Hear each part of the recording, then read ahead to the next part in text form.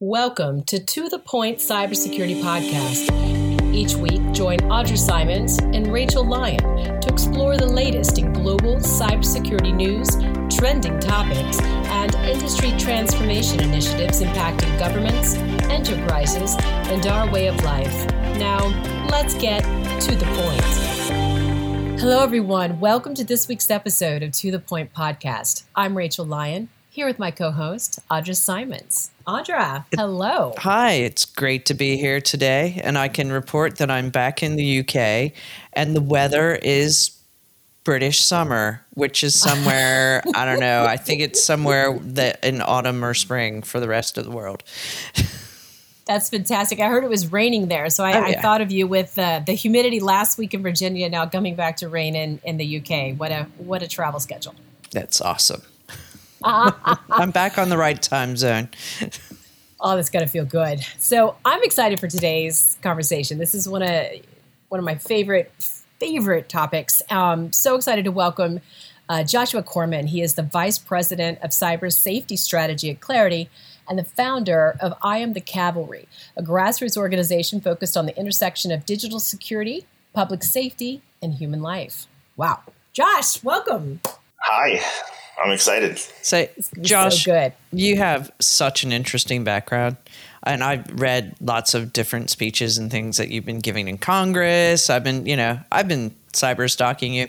But I just wanted to say, you have a fantastically interesting background. Do you want to share a bit about your background with our audience? Oh, boy. So I'm not, I like to say I'm a hacker, philosopher. I'm a philosopher by training. I'm into the hacker community. I have systems thinking, and I want to be a superhero. I just don't have superpowers. So I somehow ended up in public policy, trying to advocate for where bits and bytes meet flesh and blood. So I don't know how I got here.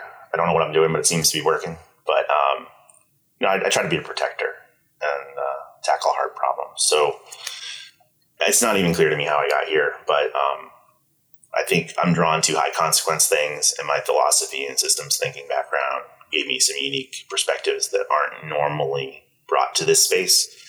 And it's allowed us to have new and novel impacts as a result. I don't know if I answered your question. That's all right. So I'm just going to quote you a bit just to kind of send you in the direction, things that I'd really like to hear about. One of the things you have made statements about is like attacks on healthcare are increasing in volume, variety, and impact. And with consequences now including loss of life, the candid truth is you say that you're more concerned about cybersecurity in U.S. healthcare than you ever have been. And like the majority of healthcare regulations have been focused on confidentiality of records, if I could say that. However, you say, cyber safety is patient safety. Can you talk around this for me and really kind of explain it? I like the sound of it, but I want to know more. Sure. Well, even beyond, so I founded IamTheCavalry.org almost exactly 10 years ago. August 1st will be our birthday. Born out at the hacker conferences in Vegas.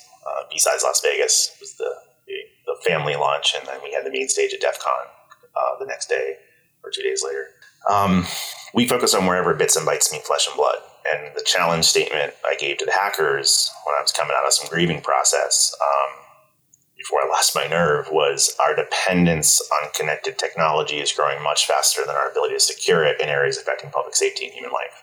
It's in our cars, it's in our medical devices, it's in our power plants, it's in high-speed rail. I said, I'm worried where bits and bytes meet flesh and blood. And unfortunately, the public consciousness was not there yet. So if the cavalry isn't succumbing, maybe it falls to us to do what we can do, to be a voice of reason, helping hand, and try to use empathy and build a coalition of the willing with anyone in these safety critical industries or public policy precincts so we can be safer sooner. So we said eventually we'll figure this out and there's harm, but we want to be safer sooner if we work together. We're going to be left of boom. So that included hospitals and healthcare. And in fact, we thought we'd go for cars first because there's only 20 car makers.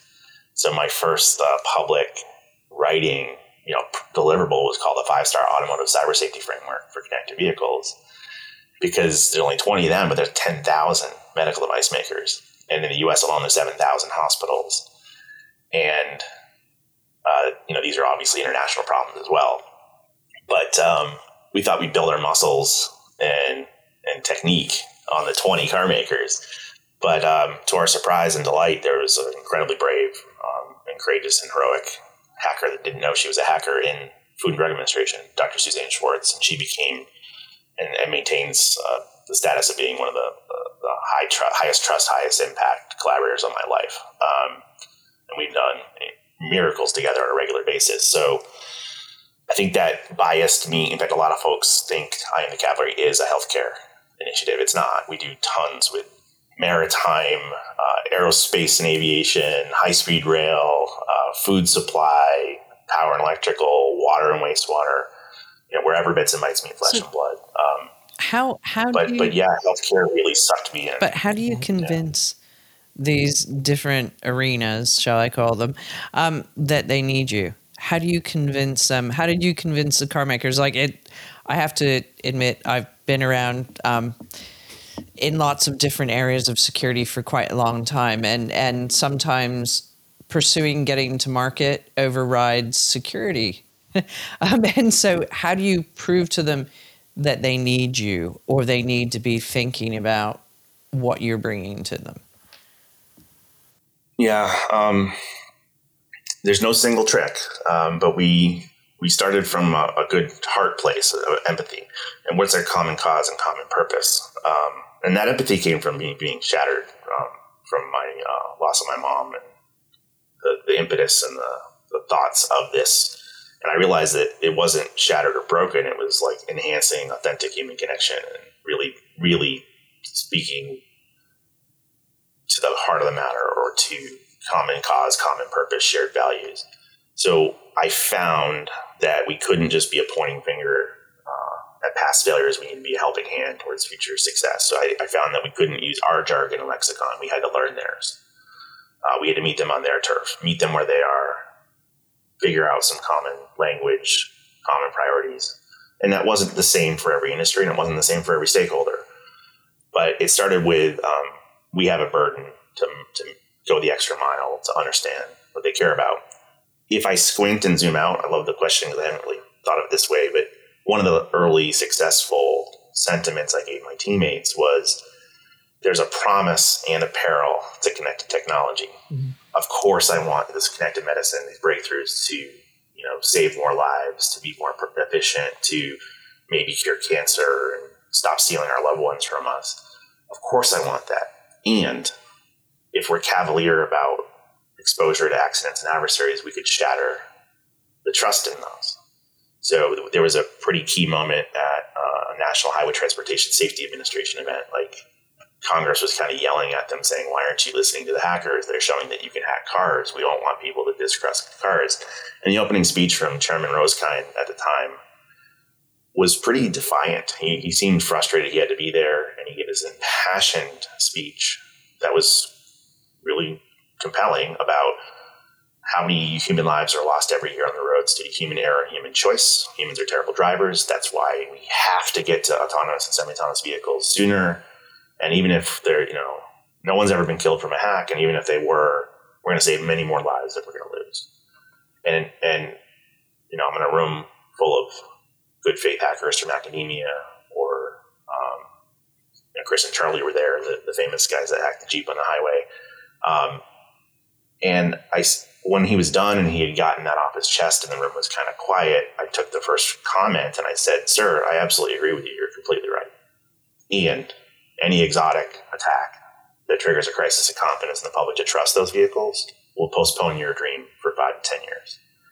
And he couldn't refuse my truth either, because sometimes the opposite of a profound truth is another profound truth.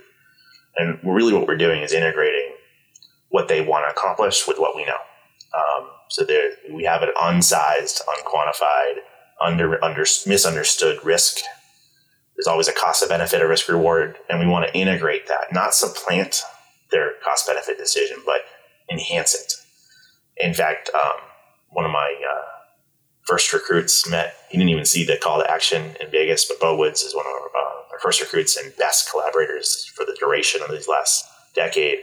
He helped take the automotive 5-star that we had written, and he wrote it as a Hippocratic oath for connected medical devices. Same 5 things, but very much in medical language. And his beautiful finesse was something along the lines of doctors and nurses and caregivers since the dawn of the profession already inherently care about do no harm and the preservation of life.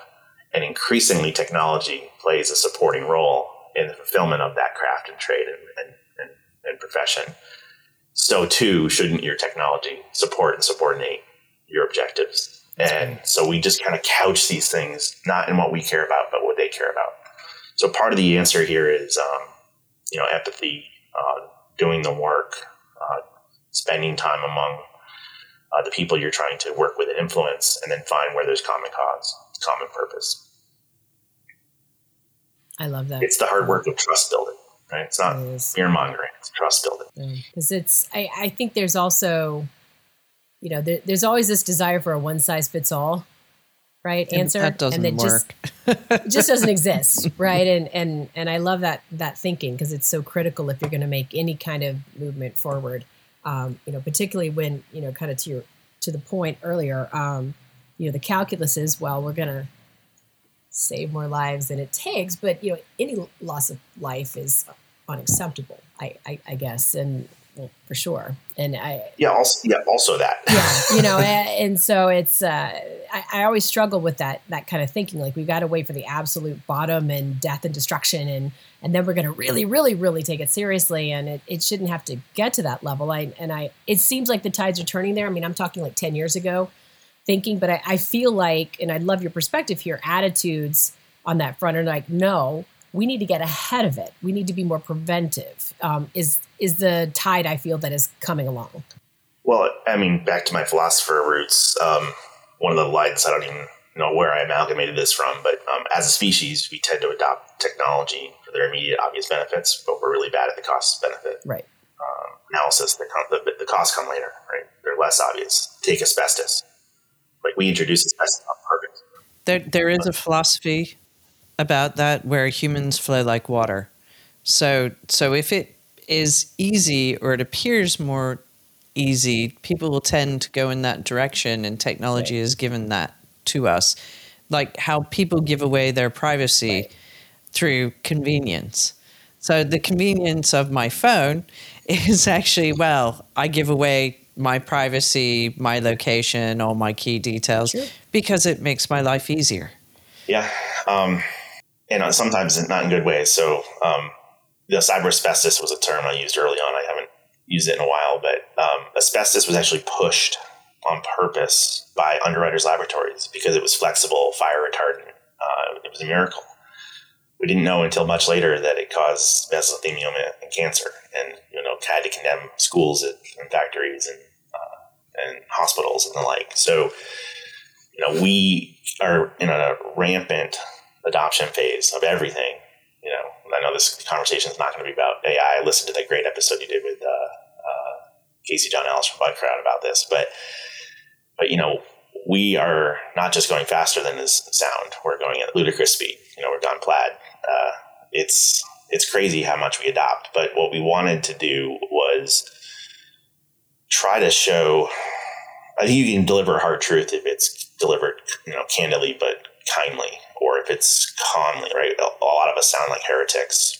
Even if you're right, you can be wrong. You can be right and still be wrong in your delivery. And I think we've also had to take a long view. I told the team early we have to be patiently impatient. I tried to set their expectations. So we're going to be tenacious and on goal and on mission, but we're never going to steamroll somebody, because that'll backfire. So what's that old proverb? If you want to go fast, go alone. If you want to go far, go together, or something like that. So it's been a combination of these things, but the tide is turning a little bit. Sadly, it's because we had to have a lot of harm. A law professor, Andrea Matuition, has been with me since before the beginning. When I met her when I was researching Anonymous and stuff. And when I was launching this, she said, "Josh, everyone's waiting for a Cyber 9/11 or Cyber Pearl Harbor. And not only are those, offensive metaphors that trigger people, it's going to be more like a cyber Cuyahoga. I'm like, huh? And she told me about the Cuyahoga River in Ohio caught on fire and stayed on fire from pollution before we would do something about it. But she said it didn't just kind of catch on fire once. This is about where the Rock and Roll Hall of Fame is, by the way. Oh, wow. She said it wasn't just once. It caught on fire like plural times. It burned down bridges and factories, and enough was enough. And someone caught, a photo that finally tipped consciousness, and the Clean Water Act passed, and then the EPA shortly thereafter. But I did my research. It caught on fire like, what was it? Like 21 or 22 times across a 70-year period before people said enough is enough. And she was trying to set our expectations that you're going to have to see harm. It's going to have to reach a critical mass, and then you'll see political action. And while I was at CISA, I know we're going to talk about some of that, but I went into emergency federal service when the pandemic started, where I was asked to be the chief strategist of what became the CISA COVID task force to protect hospitals, their supply chains, and ultimately the vaccine efforts under Operation Warp Speed and its successors. But while I was there working on hospitals and the pandemic, during that time period, if you look at the bottom of Maslow's hierarchy needs, the things we need to survive as a species, like food, water, shelter, safety, we had successful electronic disruption of the water we drink, the food we put on our table, oil and gas pipelines that fuel our cars, homes, and economies, the schools your children attend, municipalities who run towns and cities, federal agencies, and even timely access to patient care during a pandemic without quantifiable loss of life as a result. Stuff's on fire. So that Cuyahoga River is blazing. And when this happens, you start to see political will. So in a bipartisan manner in the House and the Senate, with the White House and the new Office of National Cyber Director, ONCD, with the traditional NSC or National Security Council, like there's a very unified recognition that volunteer only and free market forces only take you so far. We cannot be cavalier about providing trusted, trustworthy, and resilient food, water, shelter, safety. The time and place to use federal power, that time is now, and they're trying to rebalance and reshape more trusted and trustworthy digital infrastructure. So it's been a long road. I mean, my road on this started before cavalry, but I don't want to get into the rugged software manifesto, but I started realizing that software was becoming critical infrastructure, like steel and concrete, but it's just not nearly as reliable. And yet we're putting it everywhere. So, this journey's been long and we're not out of the woods. It's going to get a lot worse before it gets better. But I think when you build the trust before they saw the harm and then they see the harm, they turn to you instead of lesser ideas from lesser people with lesser motives. They're still there. They're still sabotaging us and trying to prevent progress. But we're at the table in a way that I don't think we would have had we not put in the hard work and investment so long ago. So should we jump into a bit more? I'd kind of like to dive down into a bit more kind of the current state of hospital cybersecurity, if you're happy to do that. I'll give you a choice. My entire worldview got shattered recently. I can tell you how I see it today, or I can tell you how I saw it just before and then modify it with what's changed in the last 2 months. Which would you like? To be honest, I'd love to actually understand how and why it was shattered. Yes. If you're okay with that. Sure. I mean, I told you before, I'm a philosopher hacker who's spent 25 years in the cybersecurity community trying to make sure people understood this and we invest properly. And I still am going to fight that cause. I think I have to do it the latter one. I don't even know if I can do the first one I offered you. I'll make the minimum pivot to your desire here. So this cavalry thing's been 10 years. In the meantime, we started another nonprofit called CyberMed Summit, where we work with doctors and ERs and hospital administrators to show them experientially that if we introduce a compromised device into the clinical setting, that it can have a loss of life. So we kill people in simulations. So we've been doing the work to make sure people understood this the pandemic, we got some proof of loss of life, both in a front page Wall Street Journal article we could touch on, or some data science my team did at CISA. But I've been trying to ensure that we can finally get the political will to have mandatory minimum cybersecurity hygiene, both for the medical devices and technologies we depend upon for the delivery of care, but also for the operational environments of hospitals. And in December of, December/January, the omnibus package, I testified last May for Senate help on the first loss of life to, in part, get enough political will to pass the Patch Act, which is essentially seatbelt laws for medical devices. It's mandatory minimum cyber in statute so the FDA can regulate safer medical devices for the future. And some of the medical device makers did not want that, so they spent a lot of money fighting against it. And my testimony helped cinch the political will for at least the Senate side to fight like hell to get it squeezed into the omnibus bill, and they did. So it's law of the land now. There's a story that we maybe want to circle back to on that, but that was like a major milestone and accomplishment to make sure hospitals, large, medium, small, and rural, can benefit from safer devices in the future. But then we needed to shift to hospitals. Senator Warner was concurrently writing a paper called Cybersecurity is Patient Safety, based on a lot of the work we had done together and some of the events that had happened in the world and the pandemic work. And in the House, Robin Kelly of Illinois has been working for years, even before the pandemic, on some mandatory minimums for hospitals, but also stimulus for small, medium, rural hospitals that don't have the finances to meet those minimums because they are the target rich for the cyber poor. And we thought, okay, we just have there's a canary in the coal mine here, that there's political will to say no to industry, to say no to lobbyists, and do the right thing to make people safe. Let's go to hospitals next. So I've been on this journey really, really hard, and we see political will. The White House added to it. We saw more evidence of harm in hospitals. So I was at this place where I think we're on a path, even though the private sector is fighting it, where we're going to have mandatory minimums, and we're going to fund it properly. We're going to identify these risks that come with connectivity. During my Congressional Task Force for Healthcare in 2016 and 2017, we said, if you can't afford this, the hospital said we can't afford it. And I said, if you can't afford to protect it, you can't afford to connect it. And they didn't like that very much. So I tried to sound more like Stan Lee. And I said, okay, fine. With great connectivity comes great responsibility. And once you added this digitized care, you expose yourself to accidents and adversaries, and predators have taken notice. And since 2016, healthcare has been the number one target of ransoms worldwide. In fact, in these current moments, I'm going to say some uncomfortable things. Of the 16 designated critical infrastructure sectors, healthcare and public health, specifically the delivery of care within healthcare and public health, has the unenvied position that it has more ransom disruptions, larger disruptions, longer disruptions, and the most life safety disruptions. In fact, the other day I just saw that a report from IBM said that the global average ransom, which in my opinion is the least important metric, but the overall average ransom was like $4 million, but hospitals are $11 million on average. So they're also the most expensive of the ransoms. So you don't want to be the most disruptions, largest disruptions, longest disruptions, and most dangerous disruptions. You don't want that position, but we do. So here I am working on let's bake this in, and I'm getting to your inflection point. And it looks promising, but it's going to be a hard fight. And there's really two camps that have formed. There's those that believe we're doing the best we can, and there's those that know we aren't.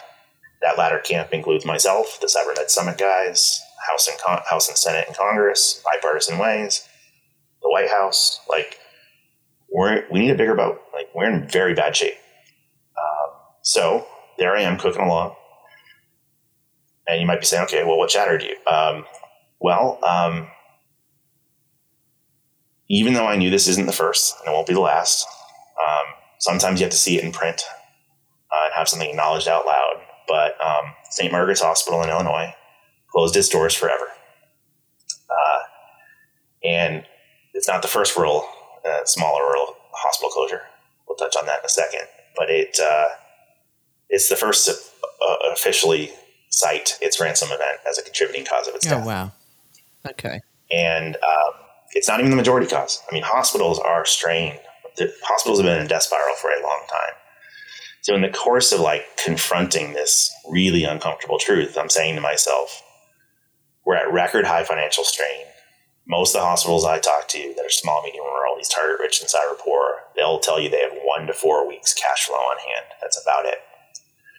And then I think about it for a second. I'm like, we're on track for over 700. We've had over 700 ransoms on hospitals per year for the last several years, and we're on track to shatter that record this year. And a typical ransom can be 6 to 12 weeks in duration. So if you've got 1 to 4 weeks cash flow on hand, and a ransom can go 6 to 12, the only thing worse than being down for 6 weeks is being down forever. So that's not the shattering part. I've been tracking this. One of the reports I hope we touch on from CISA is we used a national experiment to measure and quantify excess deaths after a very large impact on a state and region. So I know how to calculate these things. What we know, I'm going to say the next minute, I'm going to avoid saying cyber.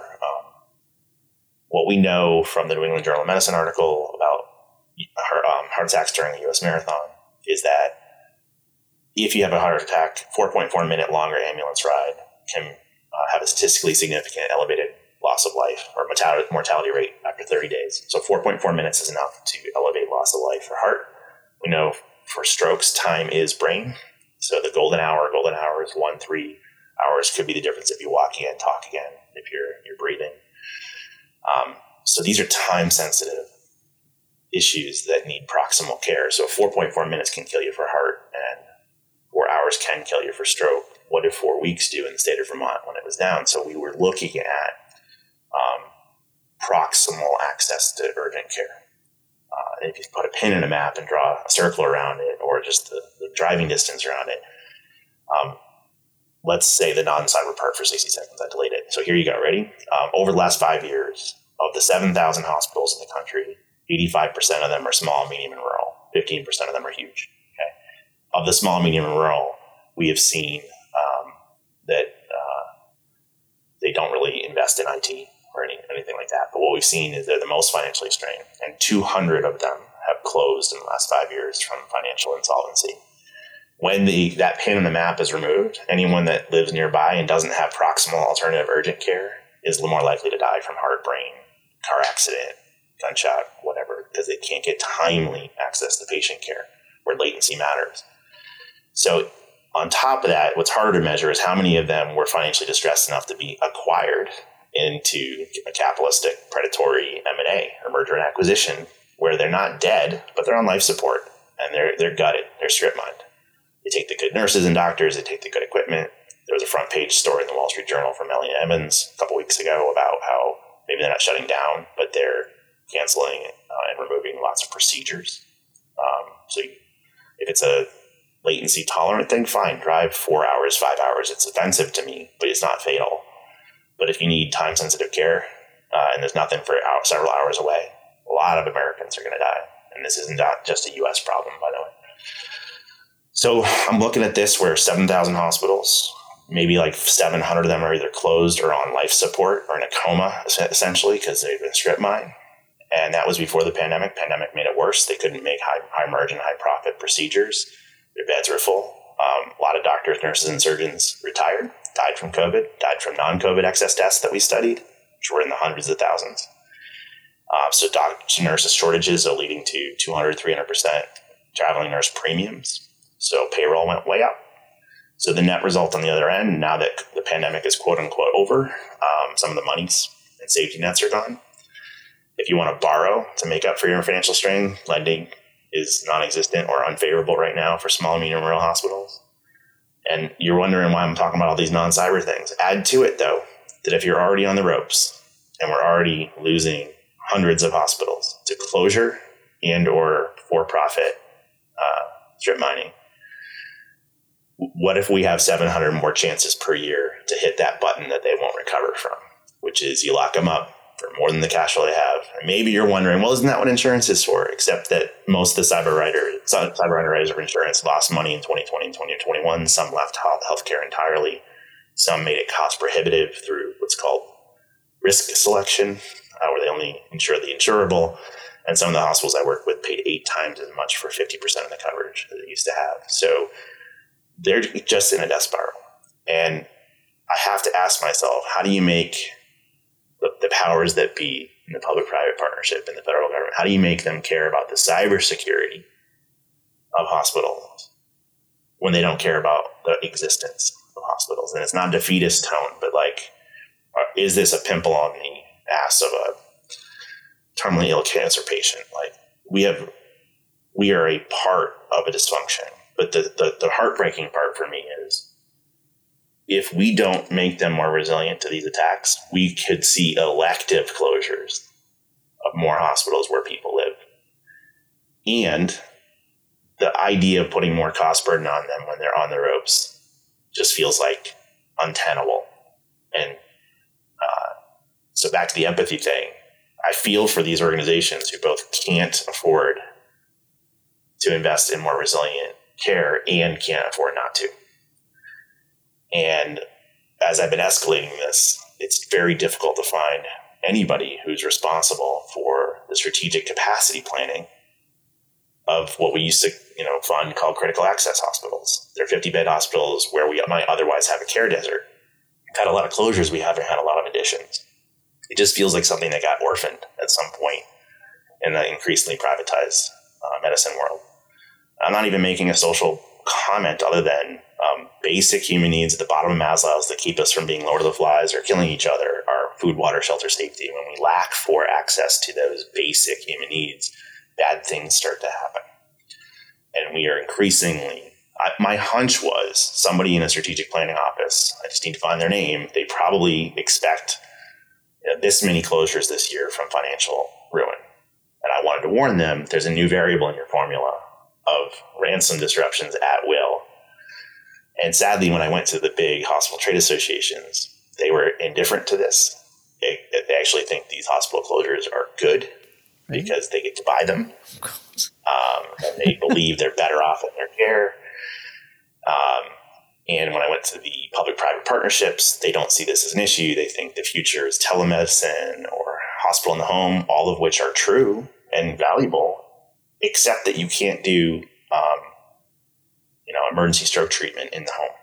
And you can't do emergency cath lab for the heart in the home. There's still a non-zero point of presence that has not been factored. So I just watch these pins on a map evaporating. And as they do, you have a care desert that, with or without a cyber attack, I'm not comfortable with the number and velocity of closures that are happening in the country. And I know that cyber can make it worse. And I don't see the obvious critical mass path to fixing that, especially when we're fighting each other, when the real enemy is the scourge of ransomware that's unchecked aggression on not just healthcare, but they're pivoting now to food, into water and wastewater, and the critical infrastructure. And if we have hot conflicts, we are very prone to further disruption, not just by criminals, but by nation state intent. So I would like to stop being so over-dependent on undependable things. And while we have a decade of incredible success for a bunch of unfunded grassroots volunteer idiot hackers that want to make the world safer, I don't really mean idiot, the attack density has gotten worse faster, the dependence has gotten worse faster, and we are very reluctant to do the things necessary to reestablish and deserve that trust. I'm not sure if I'm answering any of your questions, by the way. And I hate to do this, but we are at the end of today's podcast. To all of our listeners out there, thank you so much for joining this week. And for our new listeners, welcome. And if you're enjoying the conversation, please subscribe. We're on all major podcast platforms. Until next week, everyone, stay secure. Thanks for joining us for the To The Point Cybersecurity Podcast, brought to you by ForcePoint. For more information and show notes from today's episode, please visit forcepoint.com/govpodcast. And don't forget to subscribe and leave a review on Apple Podcasts, Google Podcasts, Spotify, or Stitcher.